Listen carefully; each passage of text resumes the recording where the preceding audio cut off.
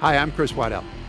Every week we do a Q&A with interesting and accomplished members of the adaptive community to find how they persevered, how they innovated, how they built communities, and how they found solutions. Welcome to the Name Tags Chat podcast.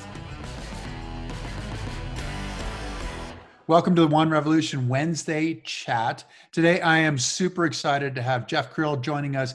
Jeff was a 40, this is a little while ago, right? Yeah. 40 under 40 leadership award in New Hampshire, a U.S. Disabled Snow Sports Hall of Fame. He is a national team member for PSIA. He does a variety of things. He coaches, he teaches. He is teaching able-bodied people. He's teaching people with disabilities. He's been all around. Why? So, Jeff, what we want to talk about, because with One Revolution, we have our 4 S's of resilience, which are the touchstone of our name tags program. And they're about self, situation, support, and strategies, or strategy. And the question is, it's stuff we can ask ourselves when things go wrong. So am I a victim or am I a survivor? Is really the question with regard to self, with regard to us. Is the situation overwhelming or is it a challenge? Am I alone or part of a team regarding support? And then strategy, do we have one strategy or many? And having been a teacher and a teacher of so many people, I think that you fit perfectly in talking about the strategies, because I'm assuming you have had to come up with a variety of different strategies to teach a ton of different people. But coming back to it, why did you decide that you wanted to go into instruction? How did that work? You know, there's a variety. I'll tell you what, it goes back to even like my first lesson, which, God, I think back to the days when I was learning how to ski, and we're talking 1995. So think of the equipment back then. Think about the level. And learning how to mono ski, right? Right. The ones that we had, it was some of the more basic, Yeti was kind of out there. There was the original like Mogul Master, and I'm not going back as far as like the GFL and things like that, but it was just kind of coming into its own. So there was not a lot of the knowledge base wasn't really there. It was kind of like you got in it and you suffered through it and you worked through it and you figured out finally how to make it turn.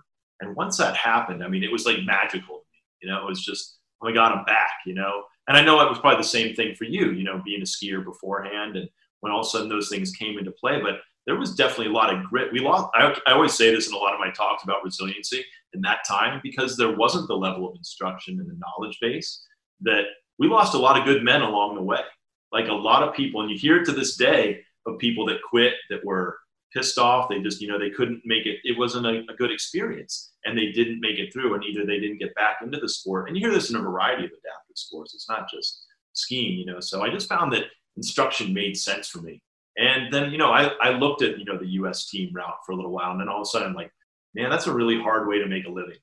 And it's a hard way to maintain a base. And I saw that instruction provided some stability, a little bit more, as far as, being able to make a paycheck and make a living and, do things like that. I didn't have a settlement or anything like that. I wasn't on disability. I was just working. So I just got into that working aspect of things, and instruction seemed to make sense for a lot of me. I saw a lot of potential and growth, and I'm like, I want to do this for a long time. It wasn't just going to be like a flash in the pan. So I guess that's kind of why I decided, a bunch of things business wise, and the fact that I absolutely love it. And I still love it to this day. It stokes me up every time I think about it. It's awesome. You mentioned that it was difficult when you were learning. How long did it take you to kind of figure it out? I would say like the first 3-4, well, let's say it was probably 4 to 5 days were tough, and it was, part of it was the actual seat didn't fit me well. Didn't have necessarily the right one. We kind of battled around. We kept doing different things and trying this and that. In those days, people understand even what an outrigger and the way you could make it turn was reach downhill. Nothing about what it actually did or how you could use it to interface. It was just like reach. And that's a minimal part of it. That wasn't really it at the end of the day.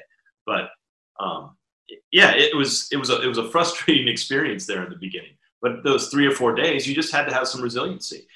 I talk about that often. I do a lot of resiliency talks myself with different groups and people. Right. And that is one of those things that it really tests you. Did you think you were going to be able to do it? Was there a moment as you were going through this progression that you thought, I don't know if I'm ever really going to get this? It never, it was just, I knew that people did it. So eventually I was going to do it, so I guess that's my mentality. Eventually I'm going to get this, no matter how long it takes, I'm going to figure it out. So, and, yeah, the crashes and the slaps were terrible from it, but you push through, and because you saw a bigger picture. All you had to see is if you saw a video of somebody else that was out there doing it, or they came by, that's one of the things, is just having a peer who's seen somebody else in our situation in a chair, and they come by and you see them and their ability to do it. That's a whole nother thing, right? Now you're like, okay, this is reality. It's not somebody else from a different perspective trying to tell me. I can see this happening with them. So it drives it home. It makes it easier, right? That makes a big difference. Yeah. It always well, does. It's funny because for me, I'd never seen anybody ski in a monoski before I got into one. I never did either. I really didn't. And only thing I saw, and I knew that there were a couple of people that had, but I never ran into them. I was going to a couple of lessons midweek.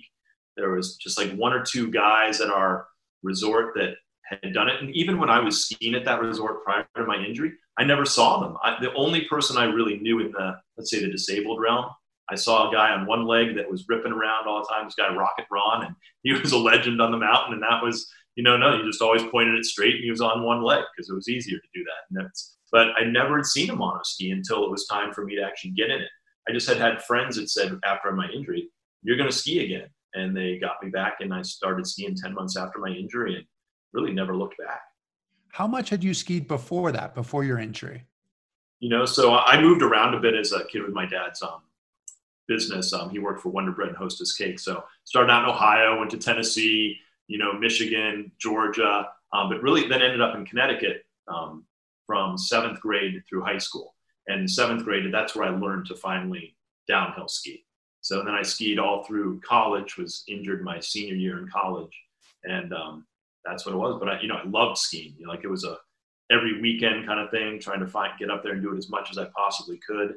Absolutely was enamored by it, And did you know that you were going to ski again, like in the hospital? I did happen to read a letter that you had sent from your future self back to yourself, your earlier self, I guess it was, and that you really didn't have much of a mourning period for your injury. And I just kind of knew that, there wasn't, and this is part of, the resiliency part, right? You really need to take assessment of where you're at and what is reality and what isn't. And I kind of did that right from the very beginning. And I can't tell you why I knew that. I knew that from the moment, so I was injured in a snowmobile accident. And I knew that the moment I was laying on the snow that night, staring up at the sky, I just had this feeling that I was going to be okay. And I just need to be on this path. And I went with it. And maybe I'll melt down one of these days and figure out this is a bad lifestyle I've been going with, but I don't think so at this point. I think I figured it out. So you're far enough along right now. I think you've kind of figured out what you're going to do, but was skiing a part of that plan, or did you have? Yeah, skiing became a part of it because, in my rehab hospital, I had friends, I was part of the mountain community, and I had friends that volunteered in the adaptive program at the time. And they would say, like, you're going to be back in the mountain skiing. I'm like, okay, sounds great. I can't wait to be back there. It was just like, okay, I was up for what were the next things that were outside of, let's say, the hospital environment.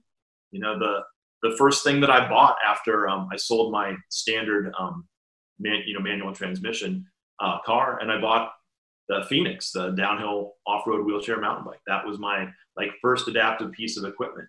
And even in that first year, my friends got together and did a fundraiser for me up here, some music and an auction, and bought my first monoski, and off I went. Then it was just, I had equipment and I could do stuff, and it was super fun. I think that's an important part of it, having access to that, Having access to the equipment, because the equipment changes everything, right? And you've made a point as well in terms of when you were learning to ski, you were in a program ski, the seat didn't exactly fit you, which makes it hard. You've got to persevere through that because you're like, okay, this isn't great, but I'll figure it out, because you can get into something and the day before you were skiing fine.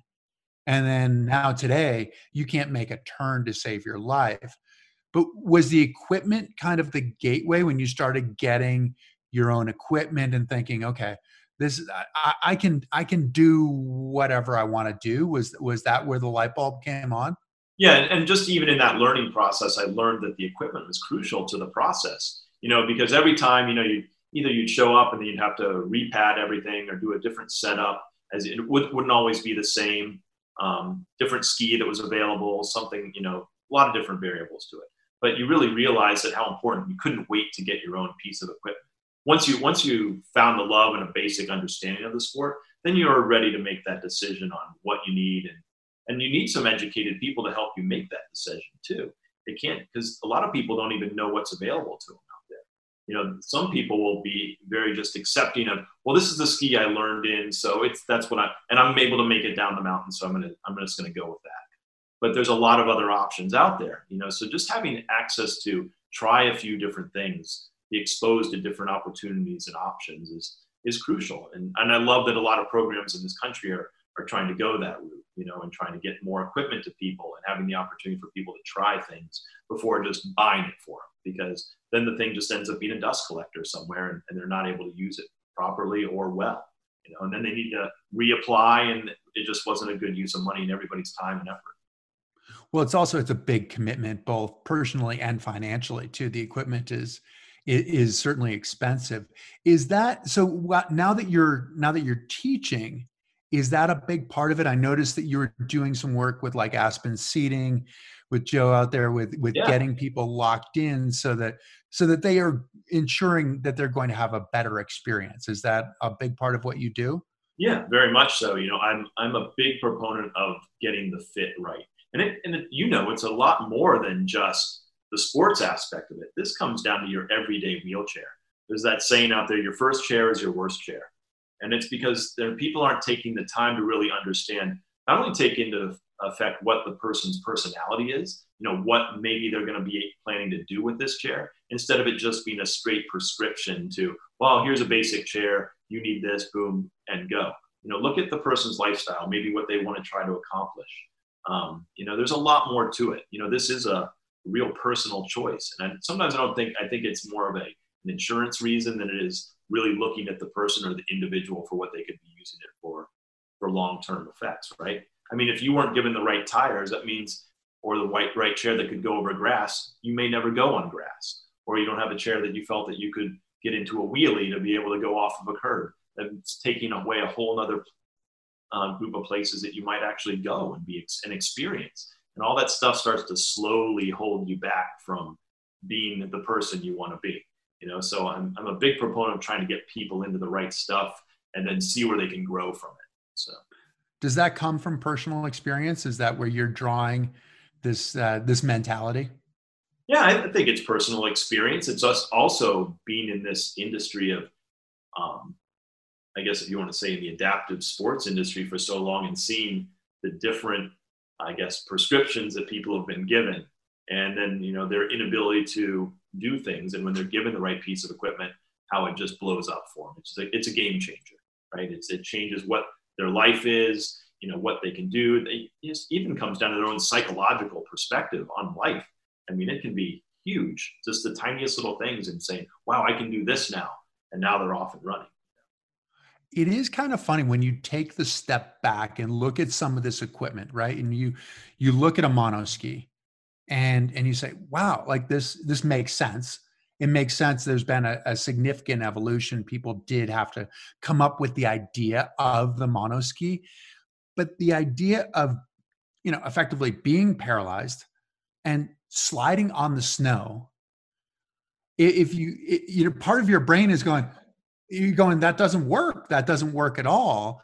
But then you look at this, and not only does it work, but it can be beautiful. And I was asking that question about, did you have that moment where you thought, this is never going to be anything more than a struggle? It's not going to get to that point where it really gets to be fun and really gets to be beautiful. And I skied my first year with Jim Martinson. At the end of the year, I'd gone to nationals that year, and I skied with Jim Martinson, and I got off the lift and I watched him ski and went, oh, okay, like you can actually do this. This is real skiing. And but even like your hand cycle is the Yeah. same kind of thing. Like if you look at it and go, okay, I got into this thing, which you wouldn't think it looks like a street luge, right? You look at it and go, well, would I really want to get into that? And you get into it and go, I'm moving and I'm moving faster.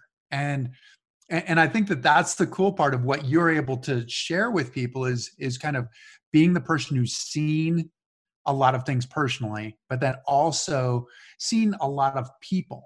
And you talk about all the different ways that we can help one another reach a common goal. And when that's your objective, what do you mean? What is the common goal? The common goal for me is just to see people be happy about their lives again. And you know what? Sport and access to recreation. So just like my mountain bike, I originally got that Phoenix because I thought it would get me back into the woods or I'd get to a trail. I didn't Can you realize. describe that? The Yeah, Phoenix? I mean, what it is, it's a four-wheel off-road downhill wheelchair mountain bike with suspension.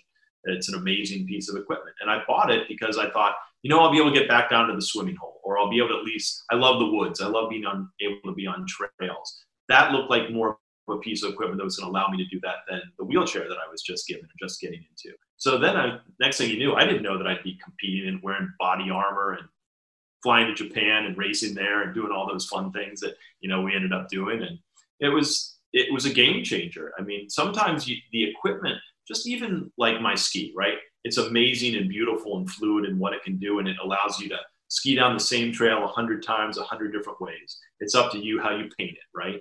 You can do anything you want with it. But at the same time, one of the coolest things is that, I'm able to now teach my kids how to ski and to be able to go out and do that. And to be able to go ski with them and my wife and friends and family, that was really the reason I did it. It wasn't to become the Paralympic athlete or to become this my career. In the beginning, it was just to be back out there and ski with my friends. And that's kind of it at the end of the day, right? Is that you do these things so that you can experience life and be back, that you're not missing out on any opportunities. It gets you back there. And I'm still blown away by what a monoski or any of this equipment that we have can do, because I look at it and I think back to when you're first injured and you thought about what paralysis could be and what life in a wheelchair was going to be. Man, I didn't think that would be it. And I'm still blown away by when I get in that piece of equipment and get to do what I do in it. And I know you're feeling the same way. It's mind blowing. Like, this just shouldn't be possible. Somehow it is. And it happens and you're like, there's nothing better. It's just so cool, Well, it's you mentioned a couple of things that were really interesting, right? One is the peer part of it, that you can do this and then you can share that experience with your friends, because I think that's one of the biggest worries, right? That something like this happens to you and you're cut off from those people. I mean, you might be able to see them you could go to the mall together, or you could do, whatever, you could go get an ice cream somewhere or something, but you couldn't do the stuff that you really considered to be who you were. Right. Like, can you remember the first time that you were able to say, you met a girl and you wanted to go out and go on a date and be like, hey, you want to go skiing today? And how cool was that as an option for you as a wheelchair user? I mean, the fact that those options are, hey, let's go on a bike ride together, or let's go do this, or you want to go water skiing? It's just cool that there's equipment out there like that. And if you can access it, it just normalizes life and it puts the whole chair thing aside, right? You're able to do whatever you want to do and be involved in life and still be doing cool things with everybody else. That's the magic of all this stuff. That's the objective. And that's where we're really lucky that some of those pioneers went and created some of this equipment. I mean, I look back on one of the Facebook groups is this history of wheelchair racing one. And you look at what those guys were racing, they're racing in 50-pound stainless steel wheelchairs, the same thing that anybody would see still if they went to the ER, they were racing in those things with handles on the back and leather upholstery and, gigantic footrests, and your foot might well just fall off completely. And, I mean, it's amazing to look at what people did and gave us that opportunity to Yeah. make it happen. You mentioned, it's kind of funny because you talk about the peers, right? But then you also said that you taught your kids how to ski. And I know that you've taught a ton of people how to ski. I am guessing that teaching your kids was probably the most challenging group that you ever taught to ski. Is that Well, true? it definitely is. But, my wife put a lot of that legwork in there too when they were like in the year and a half to 2 years old. And, when they'd go out for 5 minutes at a time and all that, but what was cool is when they would start to follow me and to mimic me, and then I could, start to give them a little bit of instruction. And one of my things early on was I never wanted to teach them the pizza and French fries. I let everything just happen naturally because it was because just you can't. right. And it was my own sort of like experiment on it. And, you had all the other dads and moms that were out there yelling at their kids, pizza, pizza, pizza, going straight down how it is out on the beginner hill, 100 miles an hour. And there I am, I'm teaching them turn shape. If you want to take the fast route, follow me.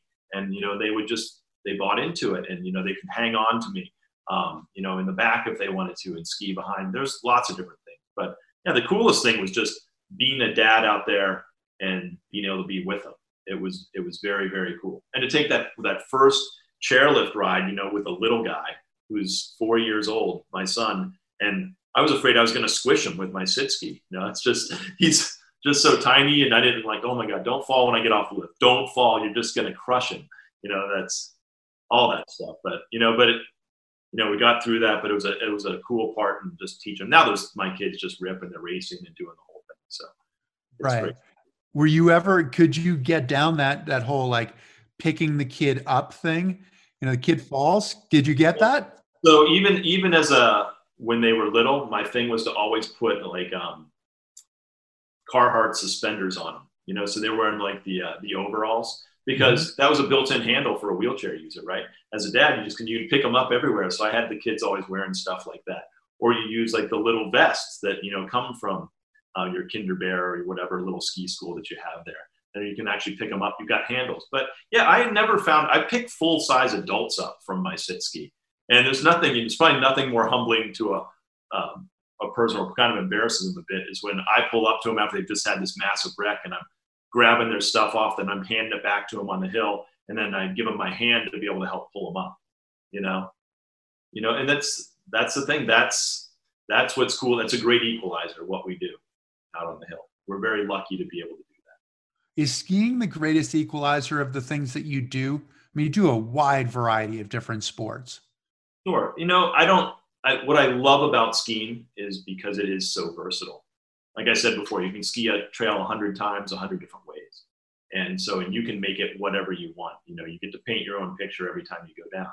So, I mean, as far as the freedom of being out of your chair and the versatility that you have, I feel more comfortable in it. I don't know if you agree with that same statement. It just gives you such an air of freedom. I mean, I love my bikes and that kind of thing, but it's not quite the same as the ski.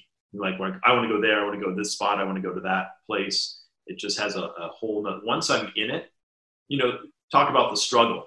One of the hardest parts of your day, as a training director and the guy that's like teaching everybody to ski, in my ski school there, is that I show up in the morning, snowed 1.5 feet of snow, first one there, and I got to bring a training group out in the morning. You think the parking lot's plowed? No, it's not. And my life is miserable for a little while when I'm going through that. And I got to push across that parking lot.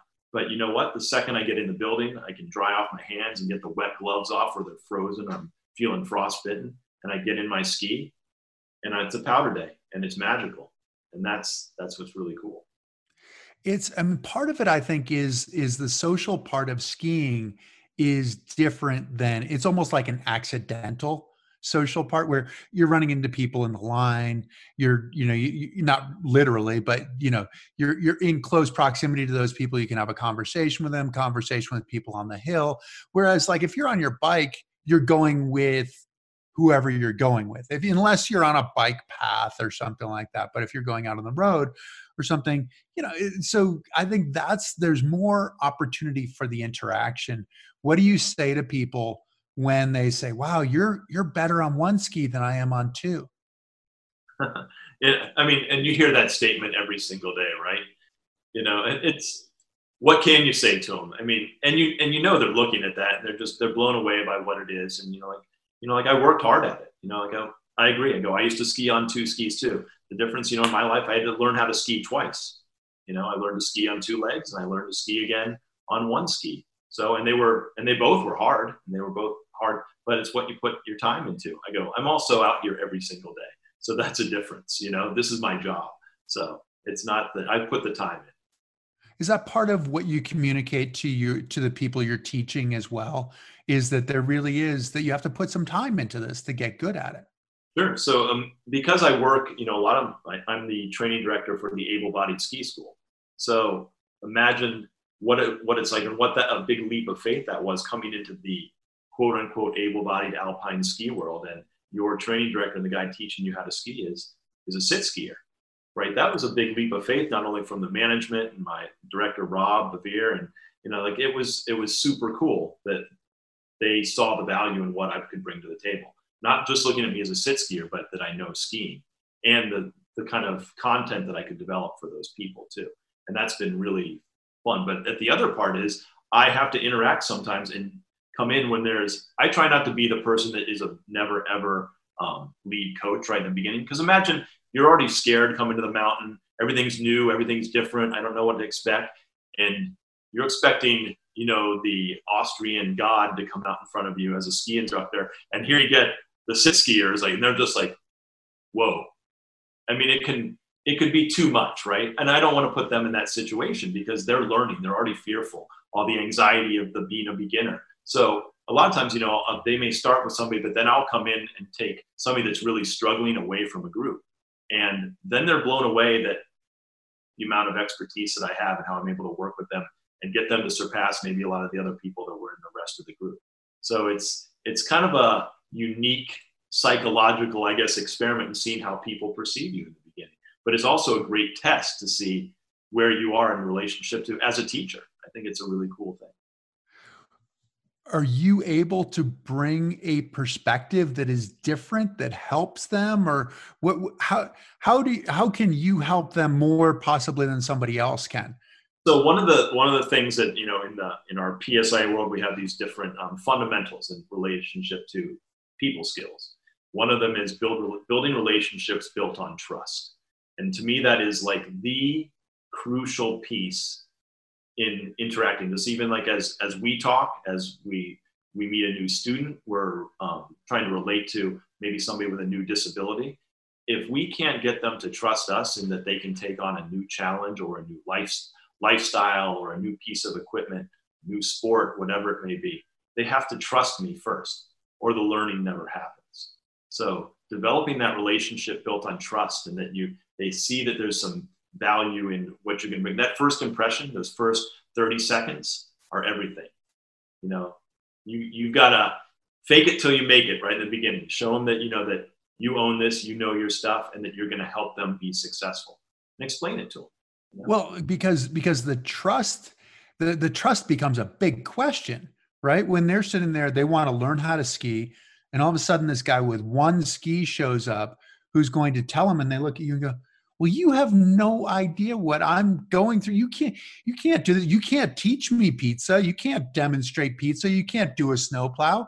Like, I mean, you're at an entire disadvantage right at the beginning. So, I mean, I don't think it's faking it until you make it. I think that you probably, I don't know. I think how do you build that trust? How do you get them to trust you and know that you know what you're talking about? Because it looks like like you're playing an entirely different sport, and they're looking at it going, look, I want to play pool, and you're a tennis player. Like, what do you have to teach me? Right. I think in part of it, it's the team effort and the explanation in the beginning. You're able to explain it. So I go, here's the thing. I know you address the elephant in the room, if you will. I know you're probably going, whoa, what is this guy in one ski doing teaching me? I'm like, don't worry. So the thing is, I work, all these instructors here, I work with them all the time. I'm their training director. I work with them. And a lot of times, even when they hand somebody off to me, they'll explain like, you don't know how lucky you are today to be getting Jeff to be able to even go out with you and things like that. And then they're just like, oh, okay. And then just, that we build it it's not only in the handoff, but it's even the way I present it. I'll address it. Like, I don't pretend like it doesn't exist. And I said, I'm on one ski, but I can show them a lot of what they need to be doing with their feet, with my hands. I can do all the movements that they need to. So it's not difficult. And I can also point out to other people in the group and what they're doing on the side. So there's a lot of things that you can watch and see that are going out on the hill. I use a lot of physical features out on the hill. And that's one of the styles of things that I've worked on out on the hill. So I use things like fire hoses filled with sand we call them snakes. And a person will have to straddle them with 2 feet and ski it. But I can define the turn shape that I want them to make. And the thing is, they actually have to turn their inside ski to follow the snake. So they have to follow and steer their feet. And once you learn how to steer your feet on skis, game over. You got a skier. So it's all pretty easy. That's interesting that you go in that direction, because as you're talking, I'm thinking, well, this puts a premium on your ability to describe what somebody needs to do. But you're saying you're taking it from the theory, because people learn in so many different ways, right? I mean, they learn through demonstration, they learn through what you're talking about. Sounds like more a functional application of what's going on. You can learn from the description. And so you've gone and created a variety of different ways for people to understand what it feels like. Was that your intention? Right, is to be able to sometimes I use physical features. Right. In order to dictate a turn shape or where I want them to be, and put, in essence, almost obstacles that make them put their feet in the way that I want them based upon the way I set up this quote unquote course. Yeah, there's lots of different ways to address teaching, but it just comes back to, they've got to trust you in the journey, and you set the goals right from the beginning, what we're going to do, how we're going to do it. And then they're like, yeah, they're there to learn anyway. So they're willing to take it on, and they're excited when they see somebody that's also energetic and excited. If you just show up like it's the end of the day and you're kind of like, you got your head down as an instructor. And that's what I mean. Even if you're feeling that way, you got to fake it till you make it, because you know what? You're going to have a terrible lesson if you started out that way. But if you build that excitement about, it's going to be the greatest day ever. You're going to learn how to ski today. This is the best.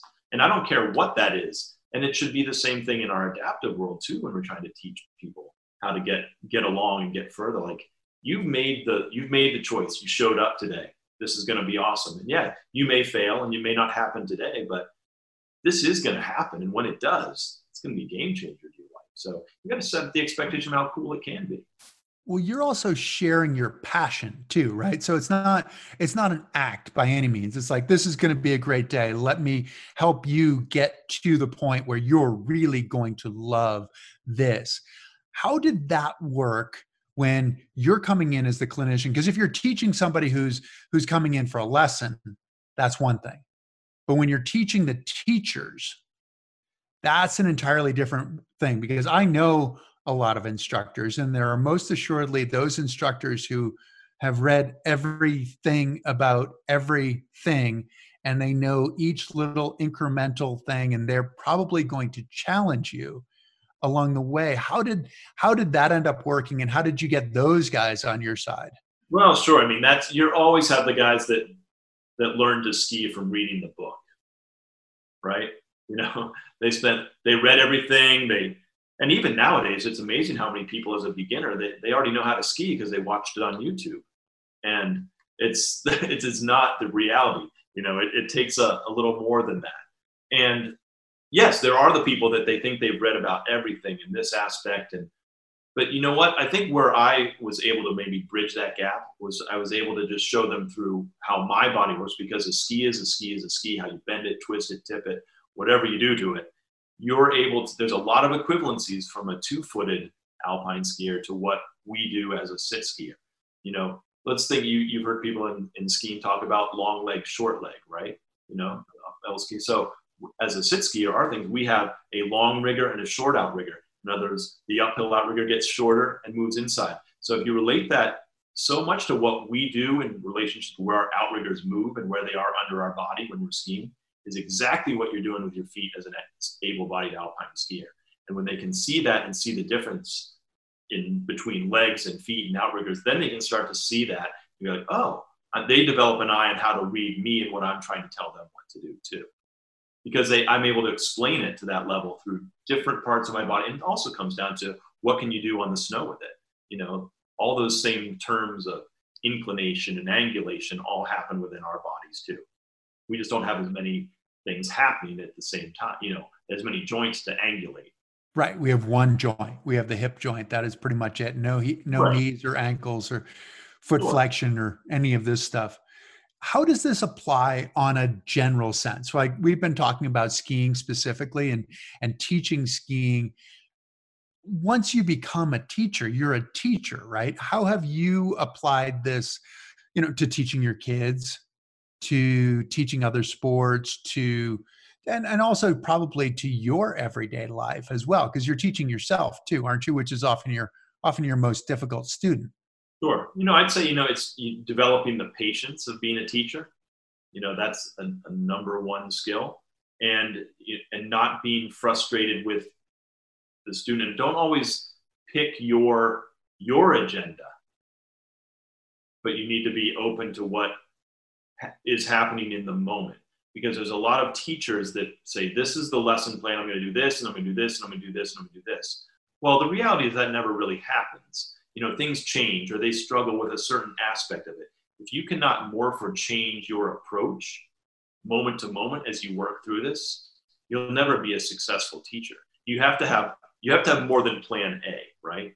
So I've always looked at it as I'm looking at an approach, I'm looking at, well, if this fails, we'll do this. And if that fails, we'll do A, B, and C. So that there's roundabout ways to approach it so you have better options for success.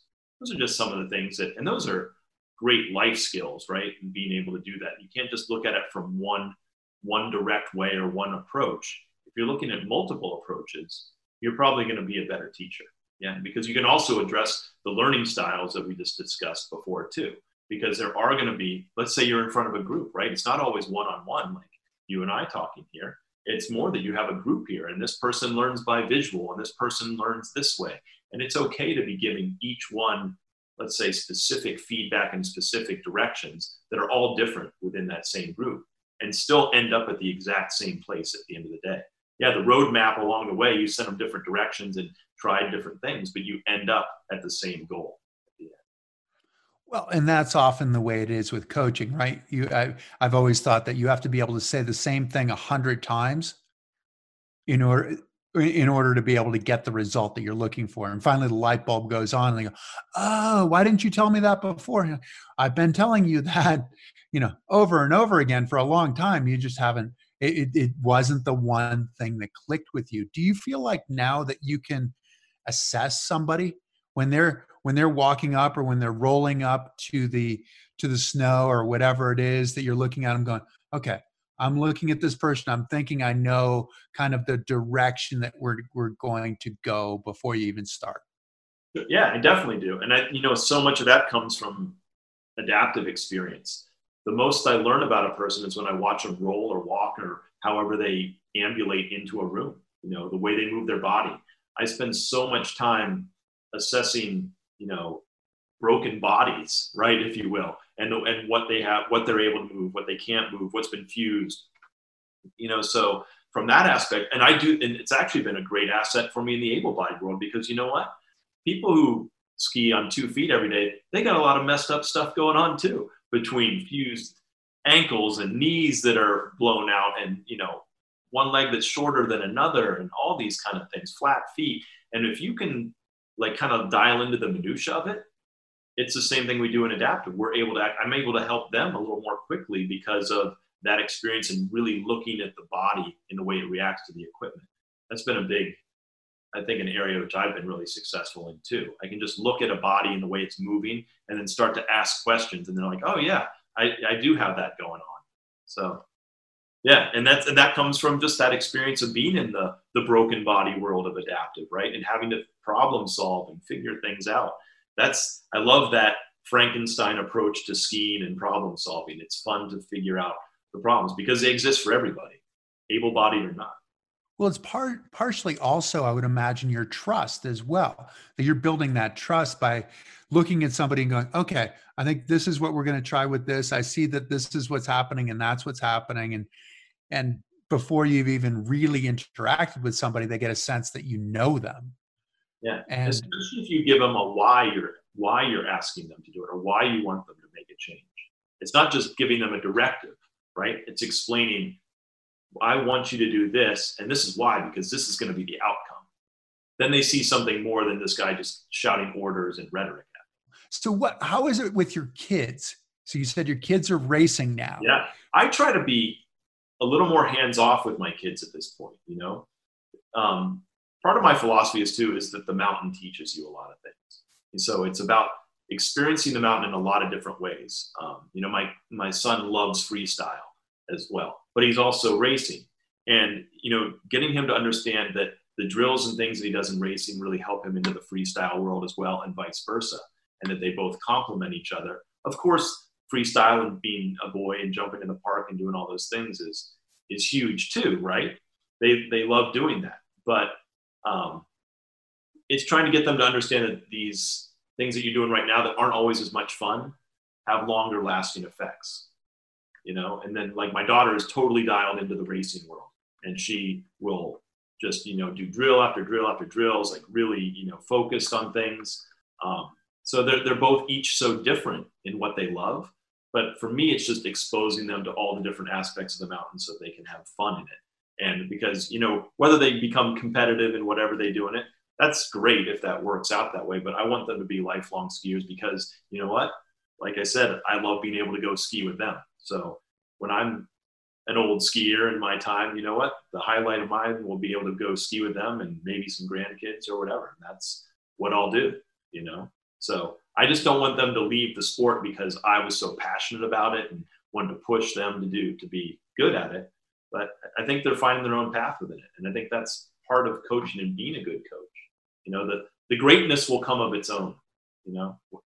Sure. And your point about the mountain teaching them is a great point too, in that if it doesn't work, go back and figure out why it didn't work. And it's amazing to see how bumps or powder or something like that will actually inform what you're trying to do on the groomed trail. There are things that you can't get away with in those situations, in those conditions that you can get away with. And then you come back to the other and go, oh, my turn feels a whole lot better. Do you feel better as a skier after teaching? Does that make you ski better? Does it hold you to a higher standard? I think it sometimes like too much. So how often do you take a run where you're not actually thinking about your skiing? From being not that often, really. No, I don't either. But at the same time, some people would think that would be awful. I find that incredibly enjoyable because I'm so focused on the minutia of it. It's entertaining to me. Like the fact that I am learning and am a constant learner is entertaining to me. So when I'm making a run and I'm trying to figure out different things, or I saw somebody do something and I want to try it, can I do that? Is there a way that I can pull that off on the ski? What if I try this maneuver that I've been reading about, or keeping my body in this certain position that I'm thinking about? That stuff in experimentation is what keeps it real and fun. That's the part about skiing that's great. You never perfect it. It's that golf game, right? You're constantly trying and looking for perfection within it. And because the environment changes all the time, between ice and bumps and powder and whatever the mountain is and steepness, it's always changing, and you're always having to change in your mind and how you're going to approach it. So it's constantly engaging. I don't find it to be a curse at all. I find that knowing that helps me along become better all the time. I don't just take a run and go, like you don't. You can't. It's once you're in that mode, that's the kind of skier you are. I thought I would when I retired. I thought that's it. I've done all my thinking and now I'm done. And it's not the case. I mean, it really is, as you mentioned, the perfect turn is that unicorn, right? I mean, we're all looking for it, and it never actually happens. You get close enough that it brings you back, and you're like, okay, I'm close. If I do this, then maybe it's going to work out. But also, I mean, you have, the clock's ticking in some ways, right? I mean, you said you want to continue to ski with your kids, you want to continue to ski with your grandkids. So you better keep your game up too, right? You got to keep growing, or else they're going to be like, we don't want to ski with you. You're too slow. Right. Well, yeah, I mean, there's always going to be that. It's going to happen anyways, but it is. But the fact that you can still ride the lift and have the conversations, yeah, they'll have to wait for you and that kind of thing, I'm sure comes along the way. But I'm just, like I said, I was in it for the long haul. I wanted it to be a sport for a lifetime, and it can bring you a lot of different enjoyments along the way, not only as a career, but also as, the socialization aspect. And then there's a million other reasons why you want to be out there doing it. No, just staying fit too, that mindset to stay fit for your sport so you can do these things. That's an important thing, even within the disability world, right? If you kind of let yourself go and you fall out of, fitness and health-wise, you got to really stay on top of that game to be able to continue to do these things that you love. It's the things that you love, and then those things actually make the everyday things, just transferring off the couch into your chair or into your car or whatever, that much easier, because you're preparing for a more demanding situation. And so it makes that everyday stuff earlier. It's more than just sport. It's really training. It's a training for your life, especially in our situation. It is. Well, and for you, it's become a lifestyle, right? I mean, it's become a lifestyle. It's become who you are. How is it translating? Because you're going back and forth, right? You're going back and forth between the able-bodied world, the disabled world, and being able to translate what's happening with a particular progression, a new thing for this year. This is what we're going to be trying this year, and taking that from the able-bodied world and bringing it to the disabled world, but then also going back and forth. I mean, you've talked about that a little bit, just in terms of people's setup and how they're walking, and how there isn't really a sense of perfection, but how is it going back and forth, and does that create great demand on you? I think it actually makes things easier, because I'm not separating the two. I'm living in the world of skiing. They're intertwined. They're together. It's not really any different. And the reality is, of a lot of the clinics that I go out and do, and the people that I work with, I'm working. So I go to let's say an adaptive ski school at some mountain somewhere. And who do you think the people that I'm going there to clinic are? Are they people with disabilities? They're not. Really, they're people, able-bodied folks, who are just, they're learning to try to help people with disabilities ski better. So, and then they're also trying to improve their own skiing at the same time. So I'm able to take the two and relate what they're working on in their own skiing, picking a problem that they're having, for instance, and then how that same problem relates over to a three-tracker, or a one-legged skier, or a mono skier, or a bi-skier. And the translation, and then they're like, oh my God, that is the same thing that I do. And this is how you fix it. And now it's fixed both problems. It's fixed the one for the able-bodied person, and for them, when they're teaching, and they have a better understanding of how to relate it to something in the disability world. So I think it's a great complement to each other. I don't find it difficult to switch back and forth, because to me, they're the same as same. It's just turning a piece of equipment on the snow. So is that what it comes down to, is turning a piece of equipment on the snow, starting with the ski on the snow and figuring it out from there up? Right. And then what body parts you need to enact. And based on what you have too, right? Right. Yeah.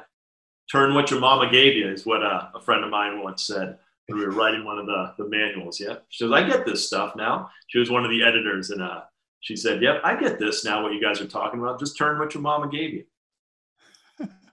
So what are you going to do? What are you going to do moving forward? What do you think are your challenges now to continue to get better?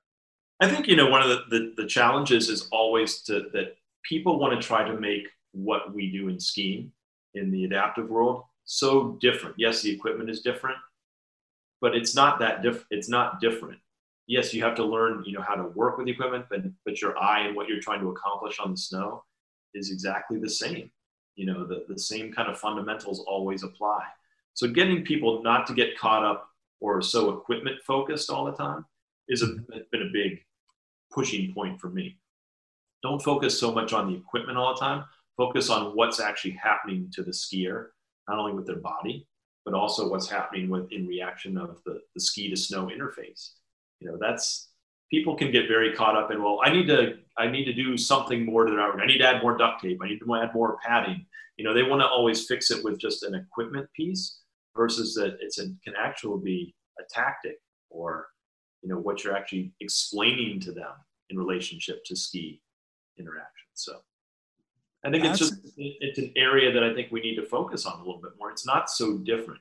And I found that, and it doesn't matter what sport that I'm trying to adapt, whether it's water skiing or cycling, there's so many things that really become the same. The same tactics apply throughout able-bodied and adaptive sport. Well, it's an interesting dilemma that you're talking about because it is true in sport in general, right? It's kind of like adapt your equipment to you or adapt yourself to your equipment. And there's always a fair amount to each one, right? You can take something and you can figure out how to make it work. You can take the equipment and figure out how to make it work. Or you can take an idea of, oh, well, this is the way that I want to do this, and continue to adapt that equipment to work. And so it comes off both ways. What do you see as, because it also sounds like you're talking about, if I can put words in your mouth, a bit of a purity of the pursuit. And the purity of the pursuit is, well, let's try to get this done with what we have. Let's try to find a way to achieve what we're looking for. What do you consider to be the challenges? What are the challenges that you're confronting to achieve that? You know what? I think there's a perception because, it's the shiny toy syndrome that happens a lot. Look at your sit ski right now and the machining on it. It's absolutely gorgeous, right? And between the knee hood and it looks like a Ferrari and a race car and the engineering and it's beautiful, right? I mean, you and I ski in the same sit skis and they look incredible. People are just blown away by that when they see it. But they also, when people come out and don't know, and this happens a lot for even the disabled folks that come up for the first time, they think that the piece of equipment is going to allow them to ski. Not that they have to work with this piece of equipment to actually, it still needs a pilot, correct? Yes. Right? And that it just isn't going to happen from the fact that they're in this piece of machine and they can point it downhill like a sled, and then now they're going to be a skier. That there still needs to be so much teaching and so much, explanation of what needs to happen to be able to get that piece of equipment to work. Where I think a lot of times nowadays, especially in the disability world, either people have been given, I want to say, rides or experiences versus actually having to take on a true learning experience of actually having to figure every little aspect of it out. I mean, we get in our wheelchair and it's going to wheel right down the hallway. It doesn't take a lot. It's pretty intuitive. But for a lot of our sports, there's actually a real hard learning period. And if we're better at that, that's where we're going to win in our world. So that's the bigger part that becomes a problem, I guess. It's an interesting, I have a good buddy that I grew up ski racing with who said that people should be forced to learn how to ski on straight skis before they're given shape skis. I mean, obviously this is an extreme opinion, but having had 210 GS skis that are just rattling around and stuff like that, versus the shape skis that we have now, and you roll them on edge and they feel like they do most of the work for you. And I agree with you 100%. I mean, my feeling has always been adapting to the equipment, figuring out how can I make this stuff work. I actually had an interesting experience. You said that we both ski with the same ski company with Dynaccess, and Joachim put on a different spring, a little bit lighter spring on the top of my shock. So it's a little bit softer at the top of the turn. And it was funny for me. It was like night and day though, too. It was this one thing I went, wow, I feel more comfortable right now than I have felt in 10, 15 years. Yeah. And it's really interesting how the equipment can do that little tweak. But some of it, to your point, is that you need to do the work before you know what the equipment can do for you. Right. That comes right back to our beginning of our conversation, why it's so important to have the experience of being able to try lots of different pieces of equipment and to have that exposure, right? To truly learn what's going to work for you and have an understanding of that, before making that large investment. And it is a large investment, and it's a life changer if you can get it right and make it work. It's exactly it. How do you continue to stretch yourself? I mean, you've become a great skier. You do a variety of different sports. How do you continue to stretch yourself? Where do you choose that? I think it's by trying to put myself in a lot of different learning situations and not just get caught up in the way that I teach. I really enjoy going out on other people's clinics and hear them explain, like we said, a bunch of different, explain the same thing. Maybe they're explaining something that I've explained a lot of times 3 or 4 different ways. And now I learn a 5th way to say it. And I love exposing myself and just being really open to trying and not always being open to trying something new. And when somebody says, "Ooh, I don't know if you'd be able to do that." Well, I'm going to try it. Let's see if we can, or what's my version of that may relate really well to something that we're trying. That's how you grow our sports. You just got to be the forever learner, right? It seems kind of cliche and whatever, but if you can become a forever learner and just put yourself in situations where you're exposing yourself to lots of different people, lots of different ideas, and lots of different concepts. We go to this one event called Interski every 4 years, where we get all the different groups of skiers from around the world who are involved in snow sports education. And to see the concepts are coming out, it's this amazing think tank, and you get new ideas and concepts. It's like a rebirth every 4 years. You come home and then you write new articles and get new ideas about what you want to try and what some people are doing, or maybe we can incorporate a little bit of this. It's just being able to be out there amongst many instead of living in your own little fishbowl, which that can sometimes happen in the disability world. It all stemmed from something outside of, when you're adapting something, you're adapting the sport. So we need to be able to bring it back to that sport when we're adapting it. Well, that's the big challenge for everybody, right? That we can stay in our own little world. I've figured it out. I've done all of the learning.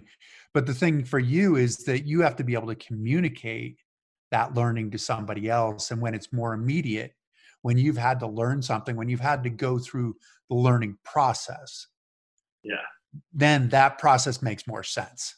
It does. And I think, I just love learning. It's great to be learning out there. You don't want to become so complacent in everything you do. If you're not improving or trying to get that one, I work with this organization O2X, and we do resiliency training and whatnot and stuff with first responders in the military.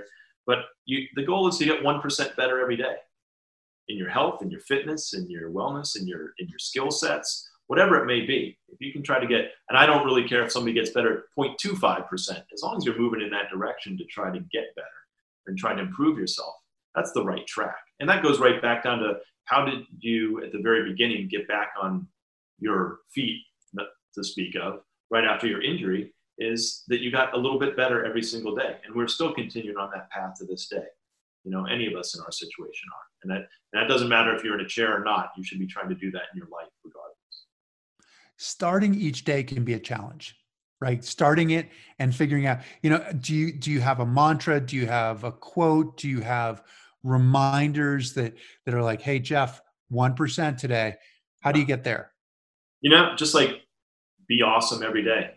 So right now my kids are away, and my wife are alone right now for a few days. They're down on Martha's Vineyard. So we got up for a bike ride today, and we're both kind of just enjoying being on the couch so much, and it was great, and it was quiet, and just totally reveling in it. And then but we said we were going to get on that bike ride, and we were going to go do it before it gets hot. Yeah, it's early, and yeah, we're just enjoying this cup of coffee on the couch, but the reward of getting out there and getting after it and the way it makes you feel, that's it. It was getting better. Sometimes there's a little bit it's hard to get off that couch to make it happen, but once you do it and you're out there, it always feels better. And that's kind of the mentality I work with, that it's hard to show up. Yeah. So it's knowing how it's going to make you feel afterwards and while you're doing it. Right. The hardest part is getting started, right? That Yeah. get out there and then when you get on your bike, you're like, oh, okay, this is perfect. And then when you're done, you're like, all right, good. I'm so glad we did this. Now we have the rest of the day. Is there anything you're looking for in the next year? Anything new that you're going to add to your repertoire? No, I don't know that there's any not like a new sport or anything like that. Sure. Yeah. No, this is such a strange year anyways with COVID and what we're doing. For me, it's been just getting my kids involved in cycling a little bit more on the road. And they both just started downhill biking this year too. So doing the lift access with the flow tracks and all that. And that's been really fun to be, re-engaging and working with them on that stuff, and they're loving that. So that's kind of, I think, a little bit more my focus going into the fall is playing with that kind of stuff with them and my family. So how old are they? They are 9 and 10. It's a great place to end in some ways because we've had you starting and getting out there skiing, and one of the best parts about skiing was getting to join your peers, right? To effectively be able to share it with your friends. But then now you're in the position of being a dad and introducing your kids to a sport that you want to be able to share with them. And that's the coolest part of being able to be a teacher and being able to be active and continue to be active and make it a part of the culture of your family. So thanks for joining us, Jeff. I really appreciate it. It's been great to chat as always, Chris, and great to see the efforts you're putting out there on your bike and whatnot on things like Strava all the time. So, those are the things that get you up every day too. And like, oh man, if Chris doesn't see I'm on Strava anymore, he's going to think I'm being a slacker. So I got to get out there. There is that. And it's funny because I think I know you are often the first person to like a workout that I've done. I finish a workout and I get that ding. It's like Jeff Krill, gives you thumbs up on your workout. Now, wow, like I'm barely even out of my bike yet. How's he? Yeah. Paying attention. It really is. So, well, thank you all for tuning in. You can watch the full the full discussion on the One Revolution page. So you can go there and you can tune in and watch the full discussion. We will also have this up soon on YouTube, where you can go to the One Revolution YouTube channel and check it out. So Jeff, thanks again. I look forward to seeing you on the hill when we can get back out on the hill. You get here before you know it. All right. You take care. All right, sounds good. Thanks all right. a ton. Take care. Bye.